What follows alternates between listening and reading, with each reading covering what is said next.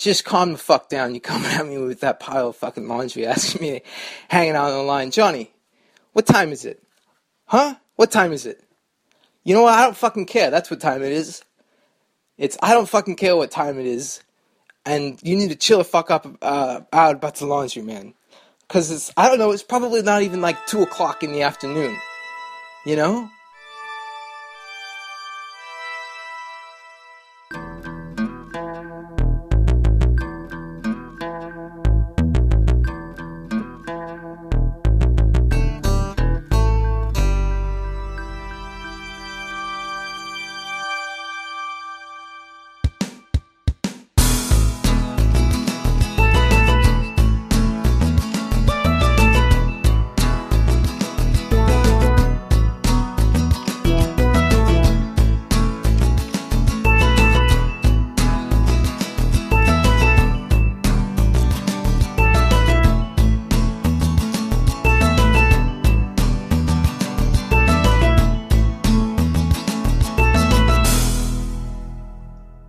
Hello, my dear friends, and welcome to another episode of the Painting Pictures podcast.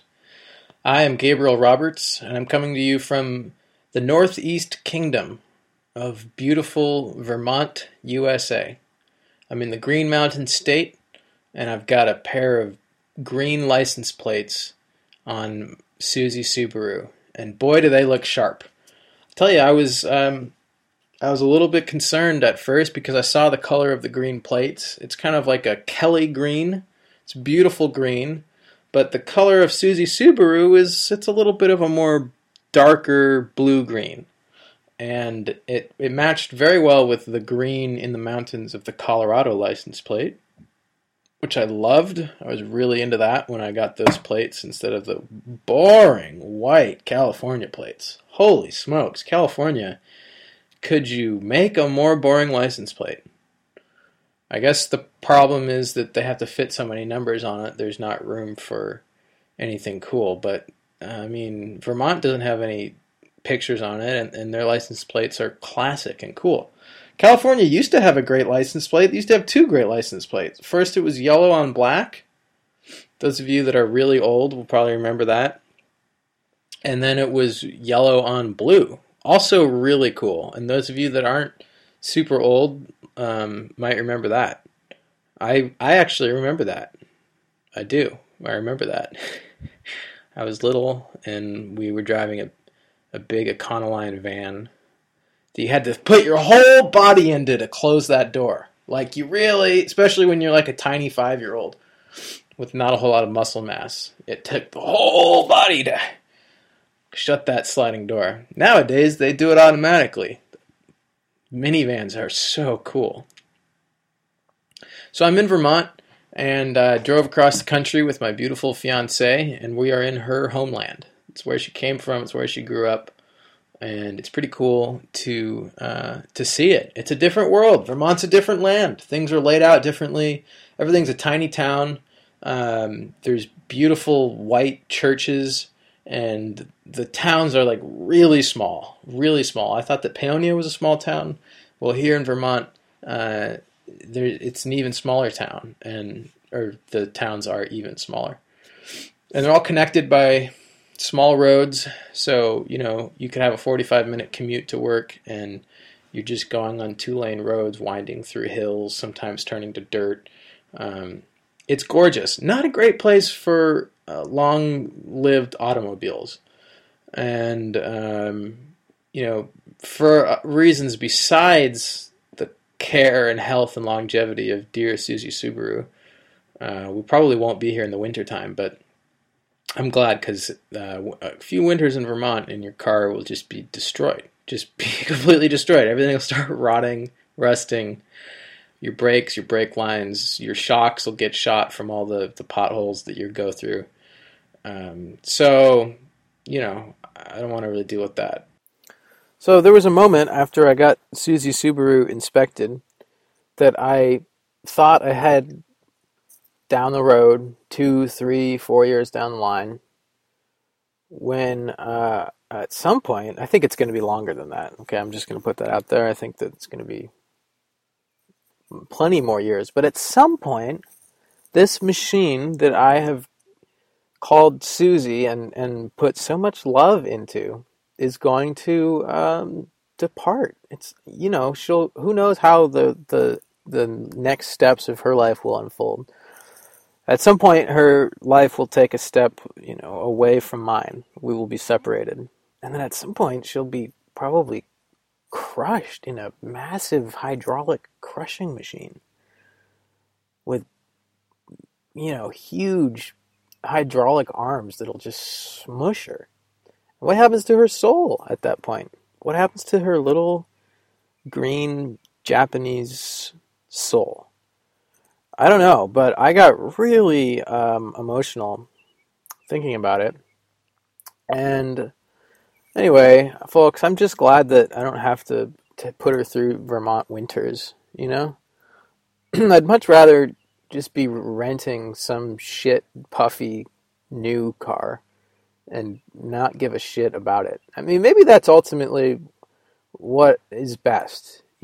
Just buy new cars all the time. Every 2 years, trade it in, get a new car, and then you never develop any sentimental attachment because new automobiles have no character anyway. There's nothing to get attached to. There's no way you can build affection for these big, puffy, shiny, silent computer machines. They have no souls. So maybe that's the thing to do. But I, have developed this incredible affection for this automobile, and I'm really glad she doesn't have to endure, a cold, rust-inducing winter in Vermont.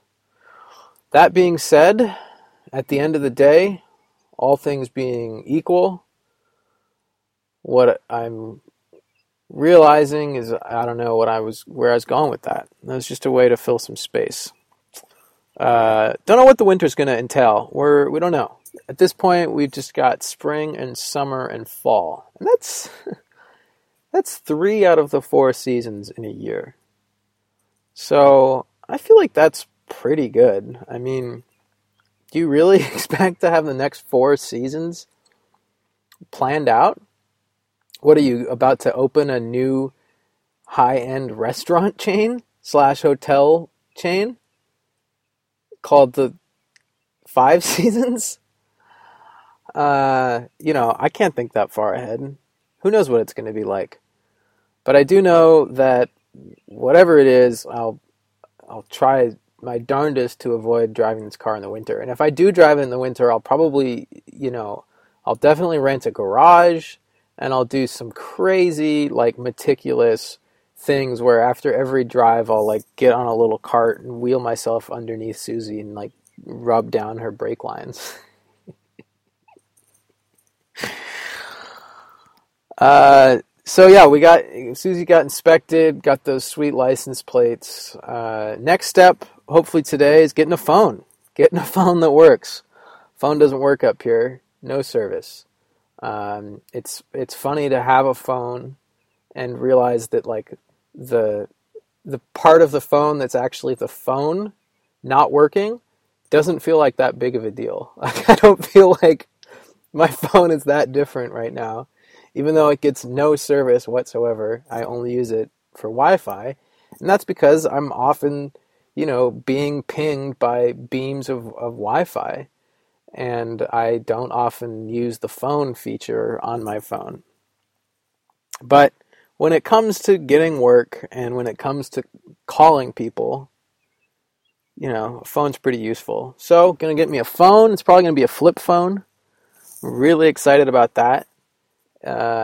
Everyone will probably think I'm really cool. Oh, wow, this guy's cool. He's going back to just the flip phone. Way to go. And then I'll have to come out and tell the truth and say, I have an iPhone 5C. Yeah, I have an iPhone, and I have Instagram. And then they'll be like, oh, I thought you were cool. I'll be like, well, I am cool, I still do have a flip phone. If you want to associate coolness with having a flip phone or not, you can still do that. And also, I drink beer, I drink beer, and sometimes I'll smoke a cigarette, like if I've had a few drinks and the timing is right, the moment is right. When the moment is right, like when I'm sitting in a clawfoot bathtub on the beach next to my lover, who's also in another clawfoot bathtub. I'm referencing the Cialis commercials here. I don't know if you picked up on that.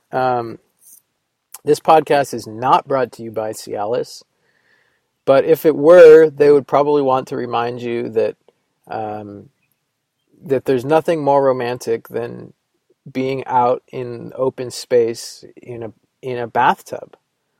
And it's probably that's so romantic because it's so incredibly logistically difficult. It's a logistical nightmare getting those 2 clawfoot bathtubs down to the beach and filling them up with hot water. Not an easy task. So once that's completed and you're in those tubs and you're naked and you get to reach across and hold the hand of your lover and watch the sunset, boy, that's as romantic as it gets, because it's just so satisfying to know that you've overcome that huge logistical hurdle of, first of all, finding 2 clawfoot bathtubs, and then they're very heavy, they're made of iron, I believe, and then transporting them down to the beach, you got to have a truck, you're going to want a forklift or a team of sturdy men.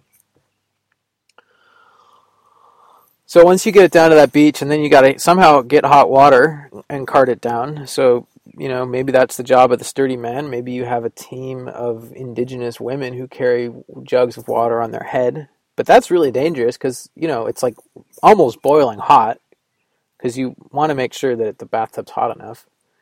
And then they've got to carefully pick their way down the stairs to the beach and out to the tubs and dump in their loads of hot water, and then they all just you need to pay them and then just have them get out of the way and leave, because then you have to get naked and get in the tub and be like, this is great. So this is all to say that I'm a cool dude. I haven't smoked cigarettes much lately. It's because I've had a cold. I get to Vermont and I get a cold. And I'm just coming out of it. Boy, does it feel good to not be sick. I hate being sick. I have incredible fear about being sick, about getting sick. It's the biggest thing I'm scared of, I guess, being sick. And if I get a little hint of being sick, or I stay up too late one night, or I don't think I'm getting enough vitamin D or vitamin C, then I'll start panicking about it. I go back and read my journals, which sometimes I do. Most of the time, I'm like fretting about getting sick, or saying, now I'm really getting my sleep and my nutrition together. It's all coming together. Next week's going to be really good. I'm getting the rest I need, etc., etc. But I got a cold, and it's been about a week now. I don't know that I've ever had a cold before. It was kind of exciting. It's like, I'm sneezing sometimes. I'm a little bit congested. Sometimes I cough a little bit.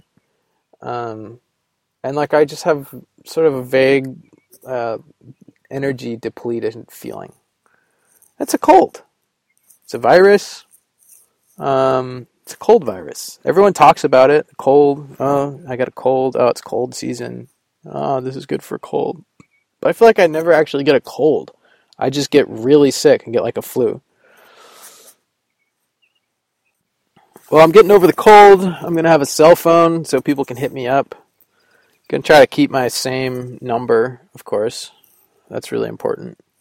Keep that phone number. You never know when someone from 6 years ago is going to stumble across your number and call you and tell you that they want to give you $6,000.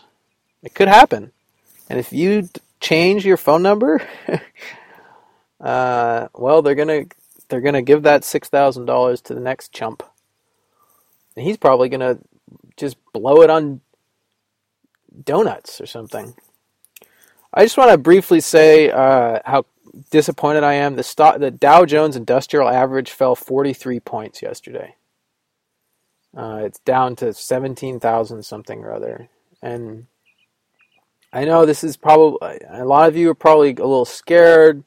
I myself, generally just am not happy today until I check the stock reports again and hear that the Dow Jones has recovered.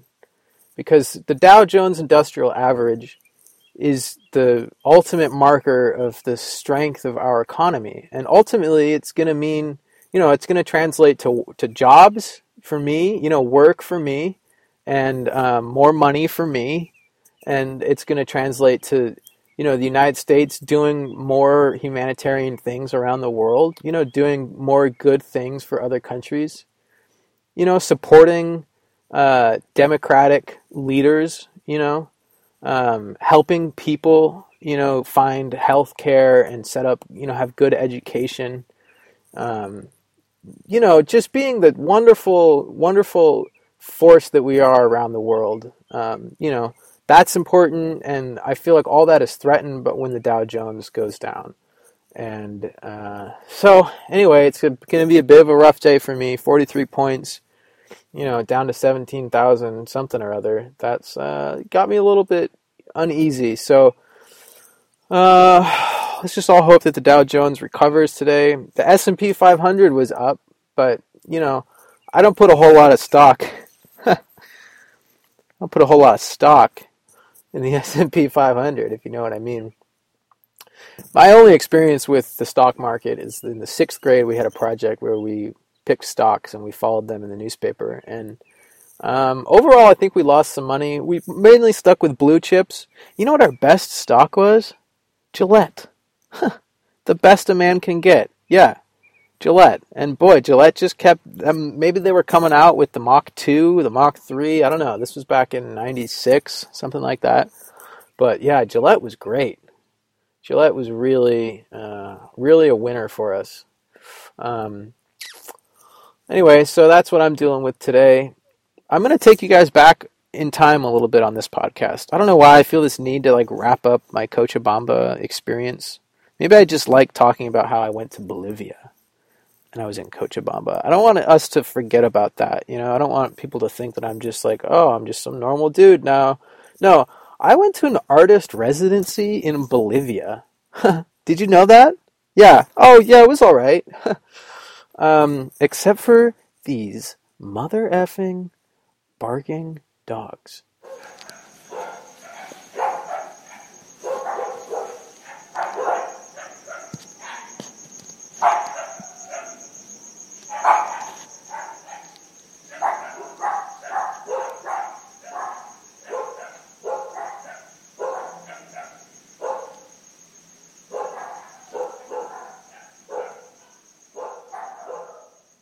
Every night, same thing. The same, excuse me, same half a dozen dogs in the neighborhood getting into it. I don't know what goes through their minds. I guess during the day they have other sounds to distract them, people to smell and sniff and run around with. But at night, they seem to have nothing better to do than to bark. And I wanted to kill all of them. I wanted to poison, shoot, maim, decapitate these goddamn dogs. It was hot if the window was closed. You want that airflow, so you open the window. And that's what you have to deal with, barking dogs. And I just have no tolerance for it. I don't think I'll ever be the type of person that loves living in a city and just loves the sound of the hustle and bustle of the city. It's just not me. And it's a good thing I got out of there before I killed a whole bunch of dogs.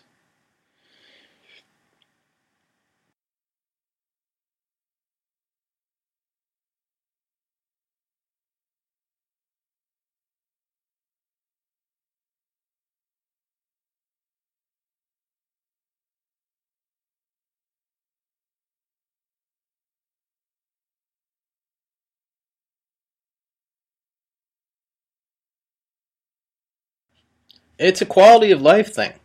It's quality of life. And, maybe some people legitimately like noise, but I don't think anybody likes the sound of barking dogs. And if you have a dog, that's just not okay. I don't know where you think that's okay. That your dog yaps like that endlessly every single night. How would you handle that? If you're sleeping right next to your dog and it's doing that.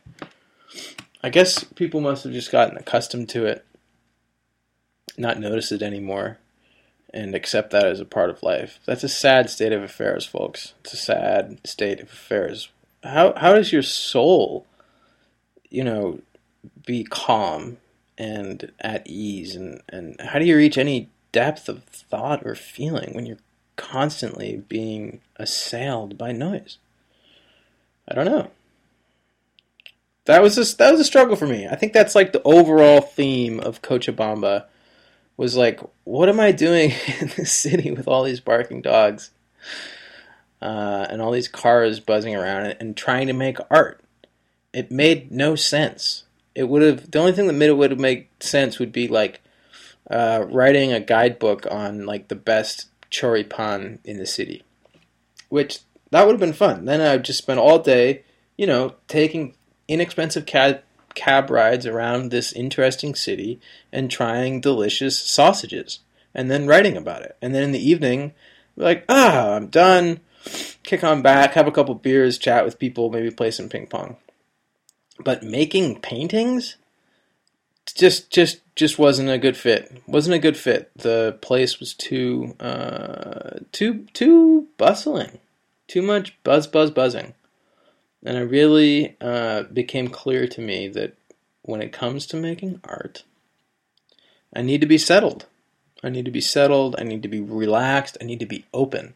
I need to be not on guard. I need to be kind of let down, open, vulnerable. You know what I'm talking about. Well, I finally got sufficiently set up and established and comfortable to really get painting. And then I took a trip to a little town called Samaipata, where my fiance had found a work exchange on an orchard. And we rented a little room in the town. And that was probably the highlight of the whole experience for me. We spent about 10 days, rented a room. I felt like Ernest Hemingway. We had a room in town. We had a lady that was cooking us breakfast in the morning. We could walk down to the cafe, eat breakfast, and have coffee. And after budgeting so hard for my first month and a half there, I was a little bit more in vacation mode. I was having fun spending money on meals. And in Bolivia, you can do that because you get 7 Bolivianos for every single dollar. God bless you, Bolivia, for being so remarkably affordable. And boy, do I like spending money on food. Boy, do I like it. Samaipata was gorgeous, tranquil, quiet, beautiful, surrounded by mountains, kind of in the rainforest, and incredibly safe. Nobody locked their doors. There was no crime. You felt totally comfortable, and that's where an artist residency belongs. I made a couple of paintings there. I made some color discoveries. I tried painting without white. No white. I realized I'd been using way too much white. And from that point on, I started limiting my palette a little bit, using just one blue, trying to get clearer color and trying not to use so much white. And what I did is I mixed some yellow and brown into my whites so they weren't so darn overwhelming and milky, that they have more color to them. And I think the result was paintings with better color. And that was great. And that was an achievement. We also rented a motorcycle. Vroom, vroom, vroom, vroom, vroom. Never driven a motorcycle before. Now I can ride a motorcycle. No big deal. It's fun. It's like probably the most fun thing in the entire world. If you've never driven a motorcycle, you're missing out, bro. This is like, it's just pure ridiculous fun. We rented this sweet little brand new 125cc dirt bike and went up on dirt roads into the mountains. I almost ate it a couple of times. but never did. Stayed upright, made it through, like crossed a couple streams, went down a couple steep hills, and then just like let it really rip going up some hills a couple times.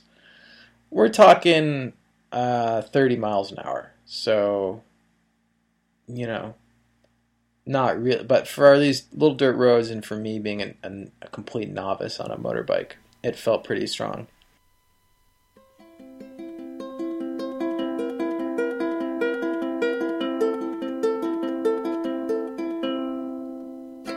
After Samaipata and back in Cochabamba, we had 3 weeks before the end of our time, and they were 3 solid weeks, solid productivity. Went back to the park where I had painted before and made a couple more paintings. Got really sick with amoebas. Disgusting creatures, absolutely disgusting creatures. I had been all about, power of your own gut, don't take antibiotics, power through. But then I got destroyed by these amoebas and eventually broke down and went and got my poop tested. That's pretty funny. Like, you go to the lab and say you need some to get tested, and they give you a little cup and say, here's for your fecal matter. There's a bathroom down the hall. Okay, I can understand testing someone's urine and just giving them a cup to go pee. People pee dozens of times a day, probably. But poop? I mean, who can poop on command? Who poops like 5 times a day or can just be like, oh, okay, yeah, I'll just go take a crap right now. Not me. Not me, folks. So I took the cup home. I didn't tell the lab technician where I was going. I just took the cup and I went home. And I hadn't been drinking coffee because I'd been trying everything to right my stomach. And I hadn't been drinking caffeine or alcohol. And I was like, well, here we go. It's time for my first cup of coffee in a week. I got a real good reason for it. And I won't go into the details of collecting my own stool sample, but I'll just say that, like, there's no magical way to do it. That's all I need to say on that, I think. Well, the results came back. First, they apparently came back negative. The lab technician gave me the results and was like, okay, go to the doctor for your prescription. You have amoebas. And I was like, are you sure? And she's like, yes. I was like, wow, I have amoebas. I have to have antibiotics. I go to the doctor. She opens the envelope, looks at the test results, and says, do you still have diarrhea? And I was like, yeah. And she's like, oh, well, I can give you an anti-diarrhea medication, but other than that, everything came back negative. And I was like, really? The technician told me that I had amoebas. She points to the paragraph that talks about amoebas, where it says, like, cantidad normal of vagina. I forget what the amoebas are called. She's like, no, see here it says normal quantity. And I was like, oh, so that means I don't have amoebas. She's like, yeah, you don't have amoebas. And I was like, great. And then I was really excited. And I went home and I was like, yeah, I don't have amoebas. I'm going to probably get over this really soon. And the whole day, I'm still feeling crappy. And I'm like, I know something's wrong. And I'm thinking of that earnest gaze of that lab technician as she handed me my results and said, you have amoebas. And I'm thinking, she just looked at my poop and hands me the envelope and says, I have amoebas. Maybe she was right. And I do have amoebas, and maybe the doctor's just a complete moron. Well, she wasn't, and maybe still is a complete moron. I went back to the clinic that evening with my little readout, and fortunately saw another doctor who read the readout and immediately prescribed me an anti-parasite medication for the amoebas, which worked. It worked like a charm. The amoebas were utterly demolished by the medication. And I gave thanks to the power of Western medicine. Sometimes there's just no other way to do it, folks. You gotta just bite the bullet and take the pills. And thank God, because I got to be rid of those little things just in time to put on the final show there in Cochabamba. We repainted the whole studio. my fiance was incredibly helpful in revolutionizing that space and turning it into what looked like a gallery from before what looked like a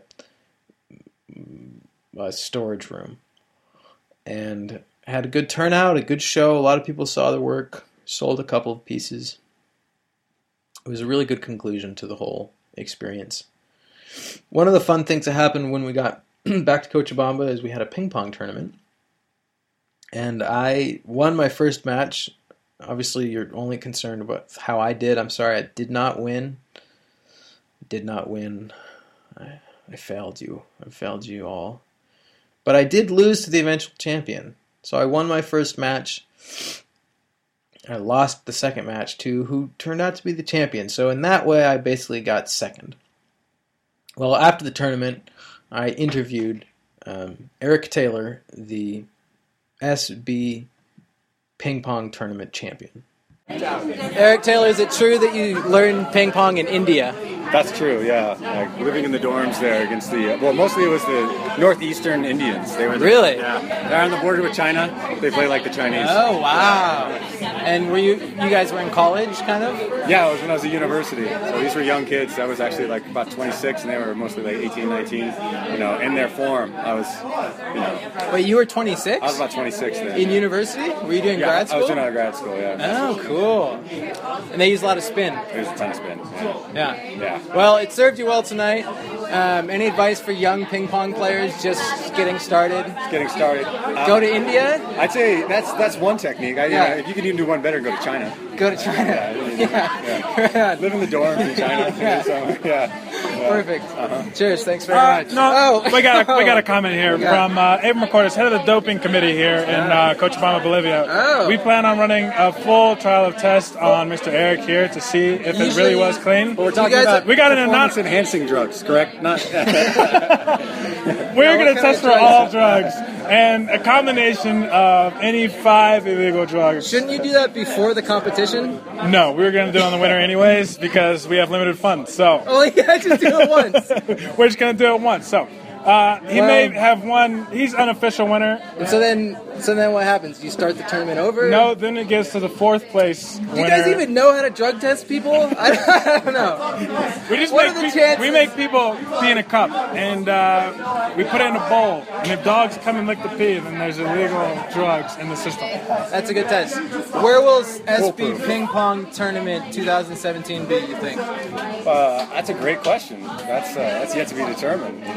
TBD. TBD. Yeah. I'm thinking somewhere out there towards Tiki Playa. You plan on defending? I don't know if I'll be here. I might have to. I don't know. Honestly. Okay. When do you think you'll know? Because it's an important tournament. Well, I think I probably won't be here, to be honest with you. I think I'll be in the Amazon starting up my own ping pong tournament. Wow. A separate ping pong tournament. Yeah. Well, maybe the winner can be flown and we'll meet in a neutral location. That sounds like a good plan. Yeah. Bueno. Muchas gracias, Eric. Yeah, de nada.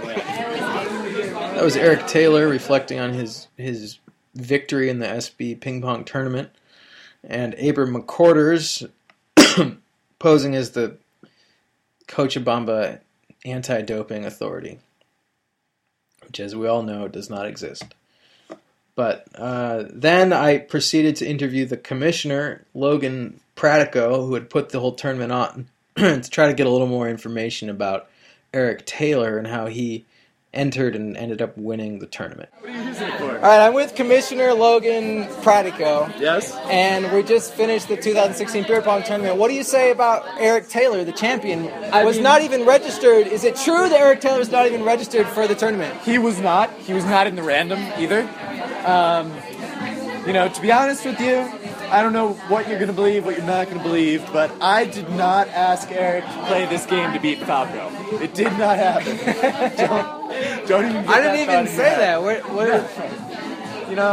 It's so. Just, you can just show up to these tournaments. You don't have to be registered. Yeah, it's one of those things where, to be honest, I can pull out one of those brackets right out there that I have in the office sitting there. It's got Eric's name on it, got a little circle around it. Oh, really? Because he originally said he was in to play the game. Oh, okay. And then he said he might have something going on. All right. Okay. Well, you might get off the hook this time, but Commissioner, you might have gotten off that question, but a few folks at home are wondering, been tweeting all night, since you slided Tim Turnbull in the first round. Can you please explain that matchup in which you promised he would not play Falco?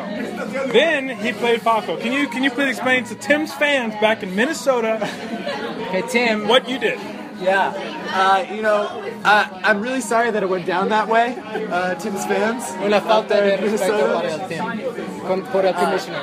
Yeah, the unfortunate nature. Hang on, I'm doing an interview real quick. All right. Well, with your bloated salary, how do you explain ridiculous performances like this where an unregistered participant wins the entire tournament? Well, the thing that happens is, first of all, to address my large salary, everybody just you put in 6 Bs, it goes to a donation. All right, I didn't say what it was a donation for. Okay, all right, so that's for my salary. As for, I don't even remember what the other question was. Well, that's about it. That's about all we got. As usual with professional sports commissioners, it's a whole lot of misdirection, a whole lot of meaningless chatter. These guys are really slick and really good at talking and seeming to hear what the question is and then just saying whatever it is they want. It's a skill, folks. It's a skill, and if you want to be in politics or, in the upper echelons of corporate world, business, sports administration, something you're going to have to learn. How to not acknowledge the truth in somebody's question or statement and just say whatever you want to say, because ultimately that's what matters, right? It doesn't matter what people ask. It doesn't matter what the truth is. It matters that you put out that consistent message that you want to. So the final part of my Bolivian experience was a vacation to the beautiful Lake Titicaca. All right, settle down, everybody. Settle down. Lake Titicaca. I know, settle down, folks. Settle down. It's a real lake. That's really what it's called. It's one of the highest, if not the highest lake in the world. I don't know. I don't have the time to look that up, obviously. It's totally breathtaking. And my fiancée and I spent, a week and a half, in Copacabana, which is the less famous Copacabana that's on the shore of Lake Titicaca. And then we took a ferry out to La Isla del Sol, where there are no cars, just donkeys. Here's a little audio clip of us on our first day on the island, hiking from the southern to the northern point of the island and passing a shepherd and his flock of sheep.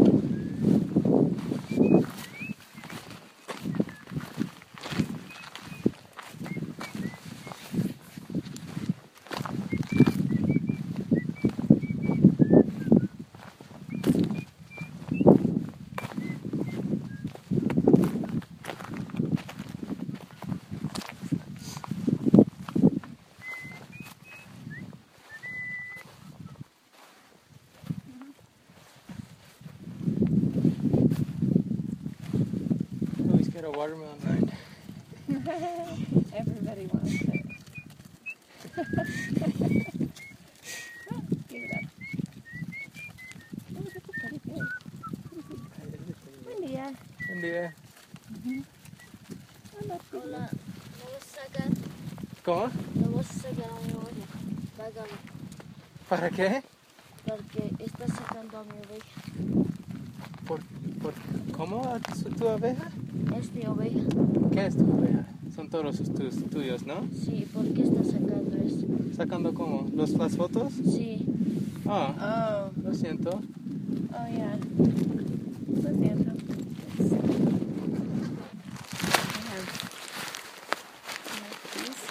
Allí, no lo sabíamos.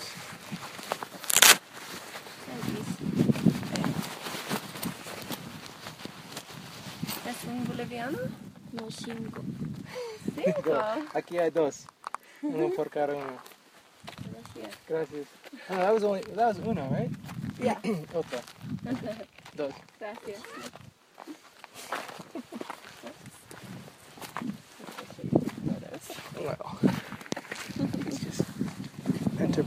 enterprising. So that was the little shepherd who was whistling in that audio clip.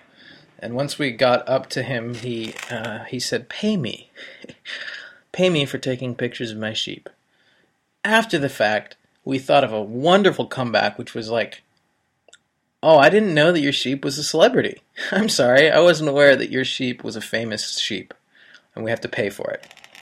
Cheeky little bugger. We didn't have to pay him, but, if he had just asked for money, I probably would have given him some, because how can you say no when you're getting 7 Bolivianos for $1?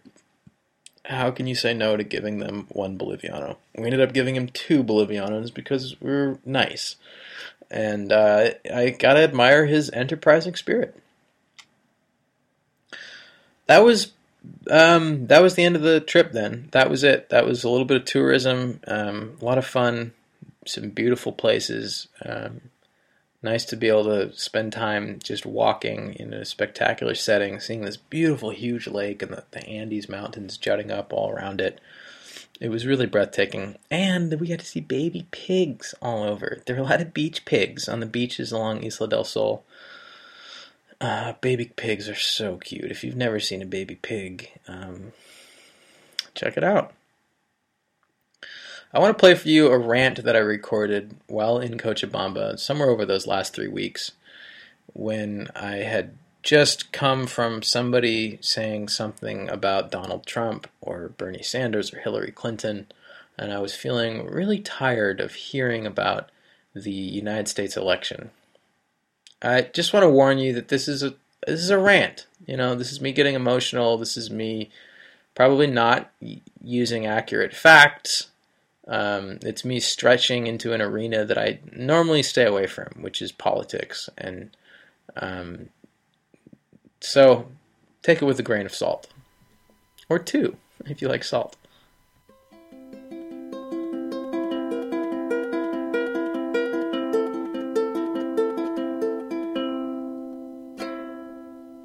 A lot of talk about the 2016 United States of America presidential election.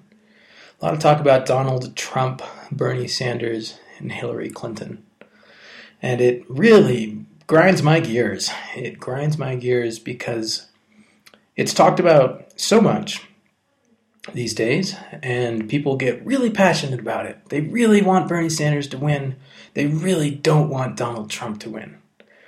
That's the circle I'm in, of course. I'm sure there are a lot of people that are really wanting Donald Trump to win, really wanting Hillary Clinton to win. There's also a really nice, weird segment of people that are like, well, I'd like Bernie Sanders to win, but let's be realistic. Let's be realistic and go for Hillary. Now, without going too deep into these candidates, I'd like to stay vague here and talk about the idea of a presidential election. And the problem is that here's the thing, folks. It doesn't matter. It really doesn't matter. It will not change the course of our country or the world as it is, who wins this election. Part of me thinks that maybe Bernie Sanders, if he were elected, would make something of a difference. But if that's the case, then there's no way he will be elected. They just simply won't allow it. There's a really fantastic example now in the Democratic primaries happening with the super PAC, or not super PAC, the super delegates. So these primaries go state by state, and whether or not you win the popular vote has no effect on whether or not these super delegates, these special people who nobody knows anything about, vote for you.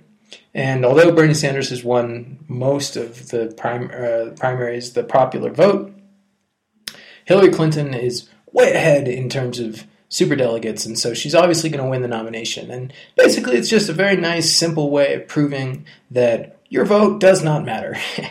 Even if the popular vote votes one way, it doesn't matter. We saw this back in the 2000 election, which was obviously stolen.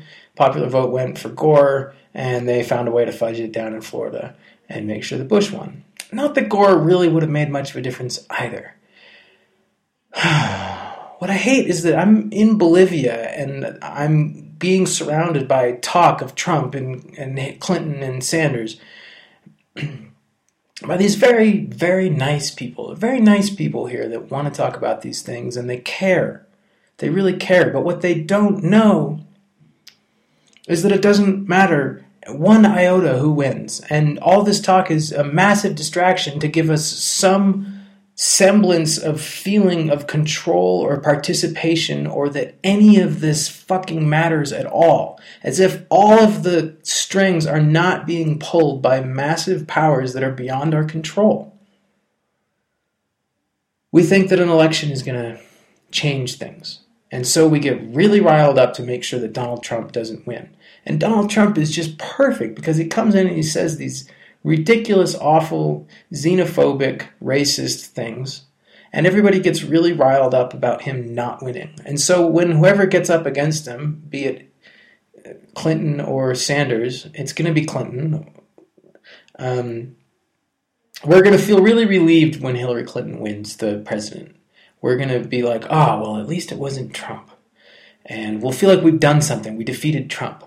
But we haven't done anything. Hillary Clinton is the biggest shill of the establishment there has ever been. She is in bed with everything and everybody. She is not even probably a human. She's a robot.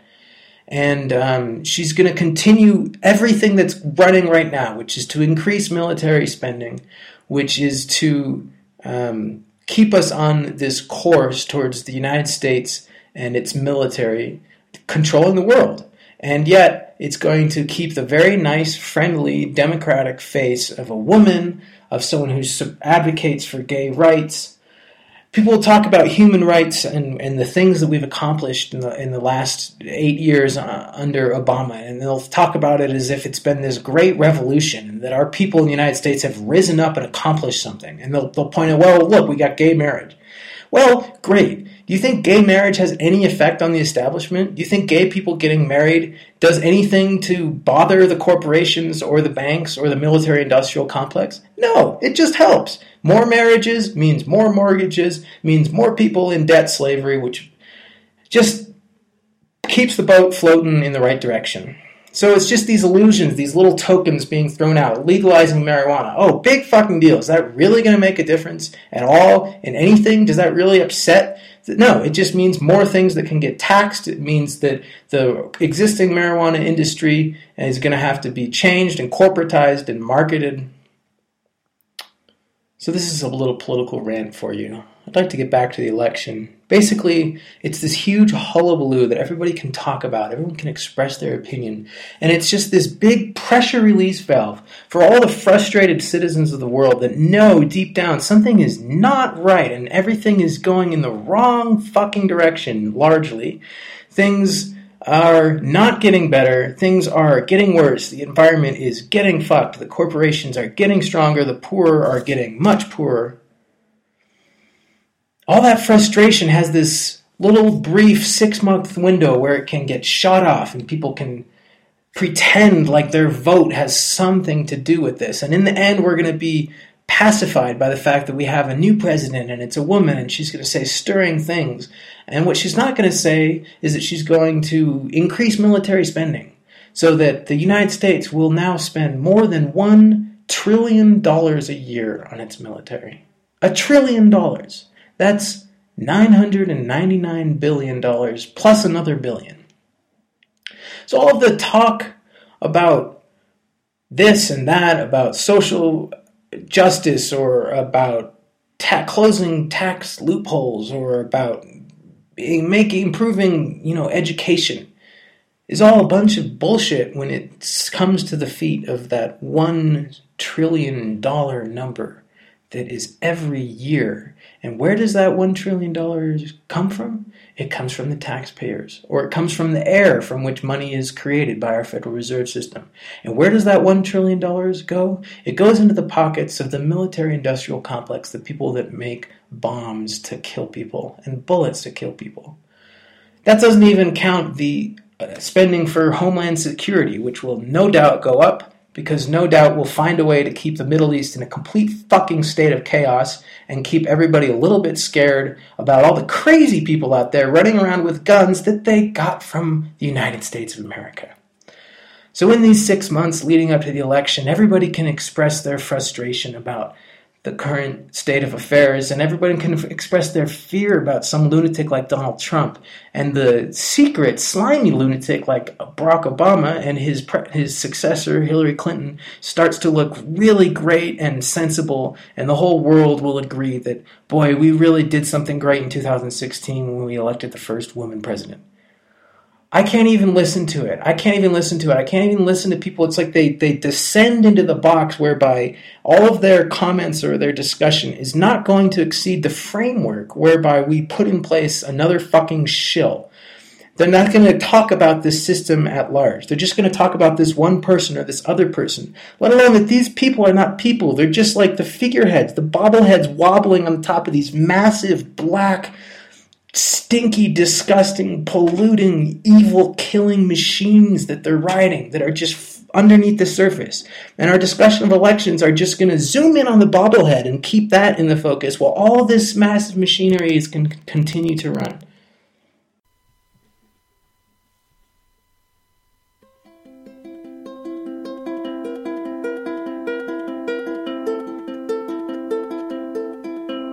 At this point, it's looking much as I predicted, as anybody could have predicted. Donald Trump is going to win the Republican primary, and Hillary Clinton is going to win the Democratic primary.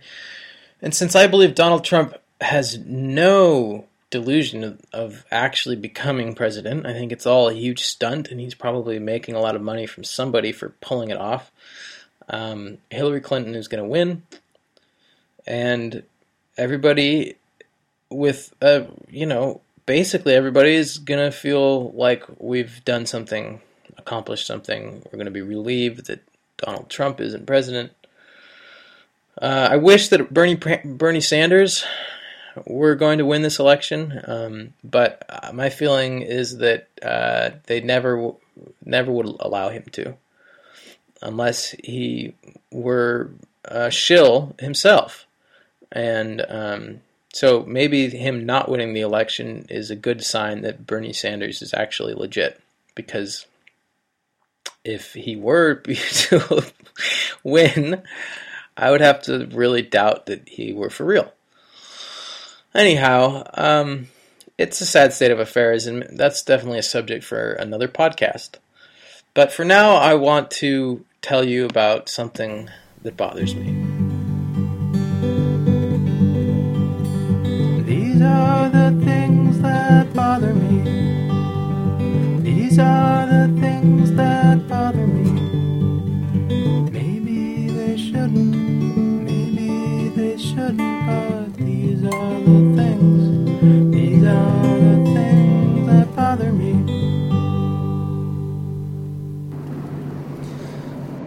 Are you guys familiar with the paper towel dispenser called Soft Pull? It's probably derived from the words soft and pull, but they decided that soft pull was too clunky, and instead they dropped the T and came up with the marvelous title of soft pull, which kind of sounds like a retard speaking. Soft pull. Is that a soft pull? And by retard, I mean somebody who's mentally handicapped. And as we all know, there's nothing wrong with that, and I shouldn't use the word retard. And definitely shouldn't use the word retard. But who says soft pull? Is that a soft pull? Oh, it's a hard pull? Or it's soft pull? I like soft things. I don't know what was wrong with soft pull. Anyway, I do know what's wrong with these paper towel dispensers. They don't work as advertised. So what it is, it's a canister on the wall, and then it has a little conical tip at the bottom, and protruding from that tip is supposed to be a tip of paper towel that you can grab. And then there's a big sign that says pull straight down. I don't know, has anybody ever tried pulling straight down? Well, what happens is the paper towels come out in a very long string, and you have to stop at some point and say, wow, that's more paper towels than I need, and grab onto the string of paper towels with one hand and tear off the paper towel you want with the other hand. I believe that as the paper towels are all perforated, the way this is supposed to work is that magically, as you're pulling straight down, I don't know, some magical fairies inside the tip of that cone grab onto the paper towel string and you only come away with one paper towel. But that has never happened for me. I'm the type of person that likes to use things the right way. I like to open doors the right way by, if the door is off of its hinges slightly and is straining against the jamb. Well, I'm the type to pull the door in before I turn the knob so that all that stress doesn't go against the tongue of the door. And if you're like this, you understand what I'm talking about. Basically, when it comes to the correct operation of objects in this universe, I do my very best to follow the instructions to the letter and use things correctly so they don't wear out and break down. So I would like to just pull straight down, soft pull, but the problem is that doesn't work. And what I end up having to do is pull straight down and then a little to the left and rip off that one sheet of paper towel. I don't know what kind of magical elven-fingered product tester you have in your factory that is able to pull straight down. He's probably spent hours perfecting this move, so he pulls straight down, and then 75% of the way through that first paper towel, he increases his pulling speed by 50%, and the paper towel comes off in one pull. But that's not how an average person works. This can't be some scientific procedure. This is the simple act of getting a paper towel. And I applaud your effort, Soft Pull, at creating a system whereby you don't have to ever touch a handle or a knob or other people's paper towels. It's a noble effort. But you know what? You failed. It didn't work. It didn't work. Okay? It certainly doesn't work pulling straight down. It sometimes works if you pull straight down and then rip to the side, but that probably gums up your little machine. And so then you end up with this canister on the wall with the conical tip with no paper towel protruding from it. And then your installers will be like, well, you gotta pull straight down.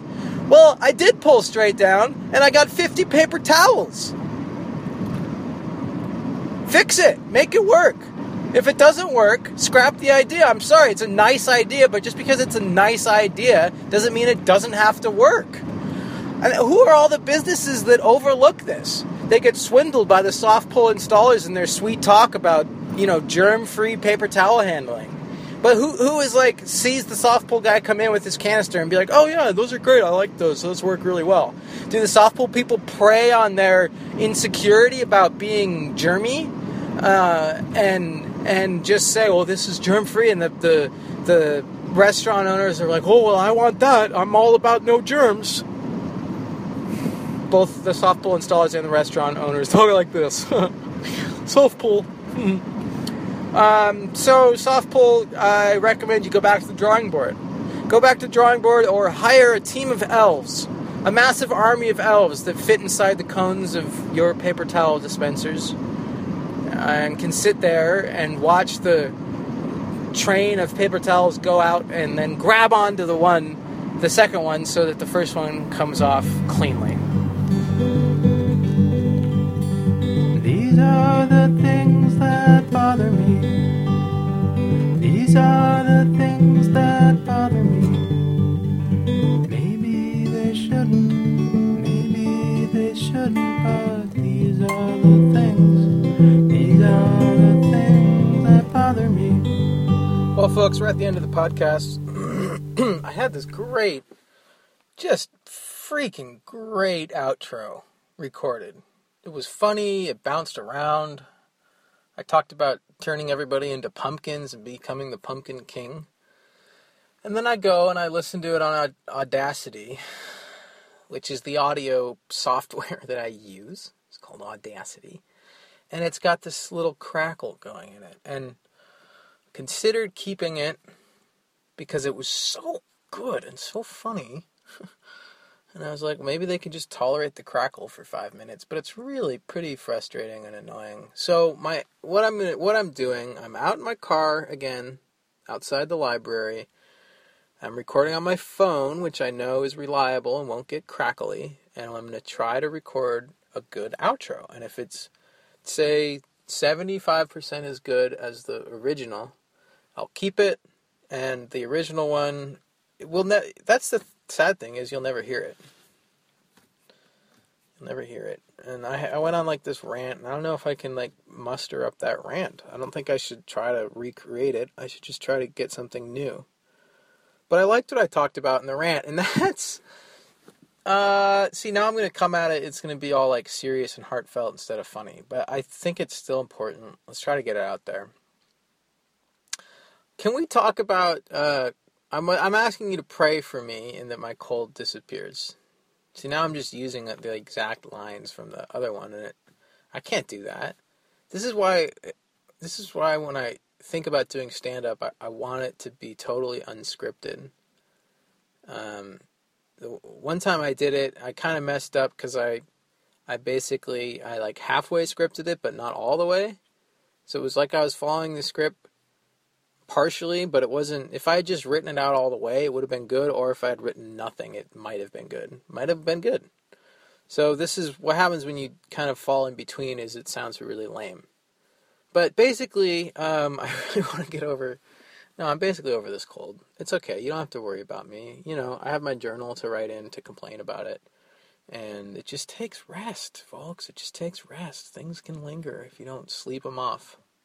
Sleep them off. Fight them off. All right. I just want to say, just going to say this. Can we talk about military spending? If we're going to talk about things, can we choose what we talk about instead of just talking about what the news is talking about and what we're told to talk about, which are really meaningless things that won't get us anywhere? Let's talk about military spending and how we're spending $1 trillion a year on our military. And gee, wouldn't it be great if we spent about half of that money on our military, or let's say even a quarter of it, and then put the rest of it into like healthcare and free education for everybody? $1 trillion a year, you could have free healthcare, and you could have free education for college students. But everyone's like, oh no, you can't do that. Let's be realistic. You know, I'd love for there to be free healthcare, but we gotta be realistic, and you know, the United States is in debt. No! It's not that hard. It's not that hard. All you have to do is take half of the money that we're spending on killing people and spend it on helping people, and voila, things change. It's really not that big of a deal. So that's my wish for this week, is that we talk about that instead of talking about all these other stupid things that we talk about that actually don't make a difference. Something like that would change the world in like a little bit of time. But we don't want to talk about that. We want to talk about other things that don't make a difference. So that's my wish. And then next week, my wish is going to be for some really good gluten-free mac and cheese, because I feel bad for all those gluten-free people out there that have to eat shitty mac and cheese all the time. It sucks. It sucks. I mean, I think you should probably just forget about pasta. Let's be real. Just forget about it. Stop trying to make pasta, you know, just forget about pasta, because you all know what real pasta tastes like, and then you have to eat this shit that tastes like cardboard. Be like, oh yeah, it's pretty good. It's pretty good. I thought it's pretty good. No, it's not. It tastes like cardboard. Just eat polenta. Move on. Leave pasta behind. Sorry, you can't eat pasta, and you can't eat bagels. That's the... God. I'd like to give thanks right now to the Lord Jesus Christ for giving me enzymes that process gluten really well. It probably wasn't Jesus that did that. It's probably my mom and like the things she was eating or not eating. It's probably my genetics. Who knows? God's will, and I can eat gluten. Well, this wasn't as good as the first one. I think you probably know that. You probably can tell by now that this wasn't as good. And I really just tried to shoehorn that military spending thing in there. But that's like a thing. Like if you think about that, doesn't it make it frustrating to talk about all these other things? When you know that, like, the United States could have free healthcare and free university for everybody. And like, and we'd also stop killing people all over the world and making people all over the world hate us. Like, wouldn't that be a good step towards national security?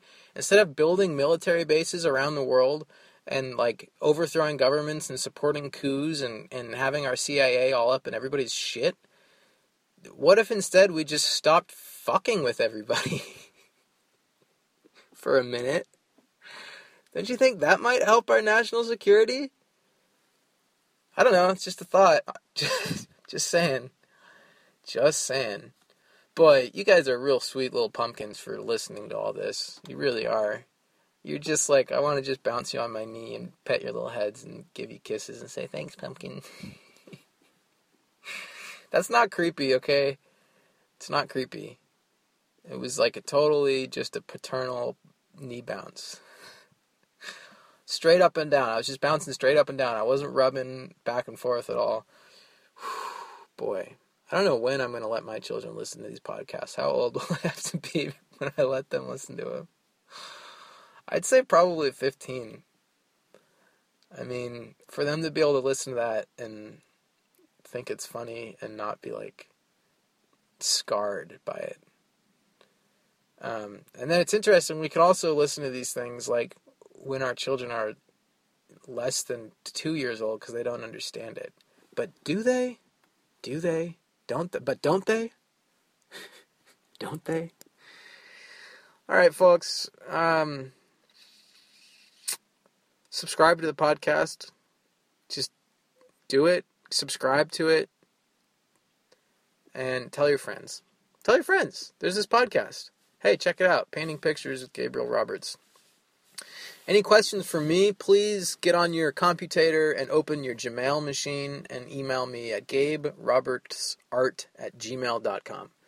Send me your deepest issues. Send me, your most pressing problems, and I will give you the answers.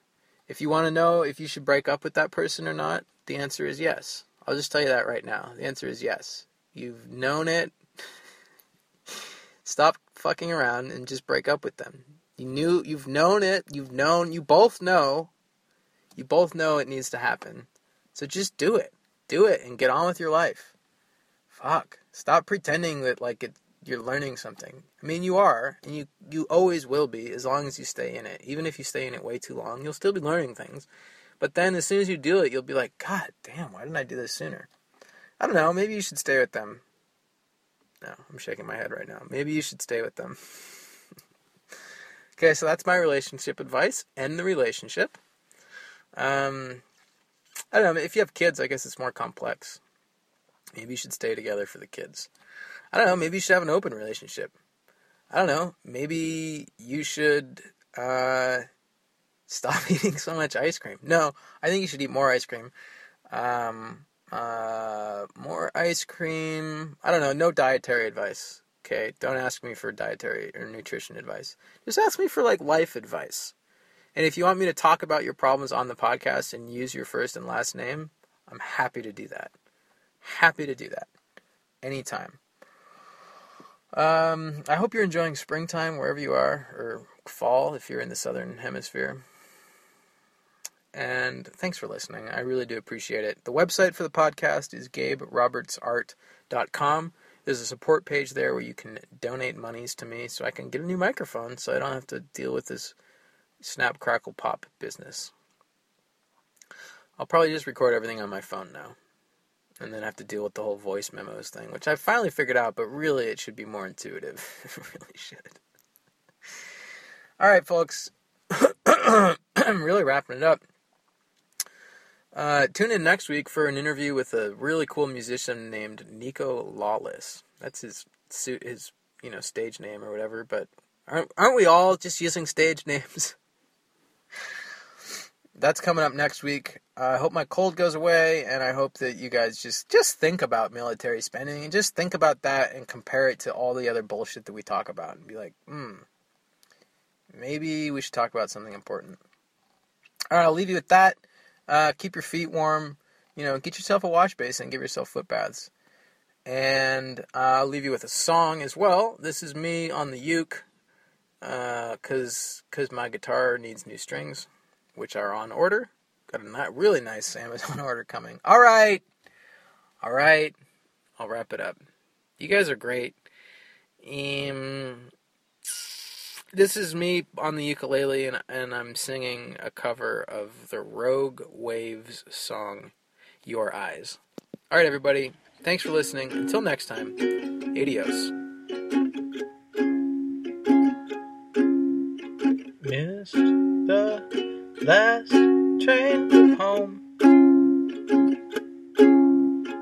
Birds pass by to tell me that I'm not alone. I'm pushing myself to finish this part. Hands on the ground. One thing I'm missing. It's in your eyes. It's in your eyes. It's in your eyes. It's in your eyes. It's in your eyes. It's in your eyes. It's in your eyes.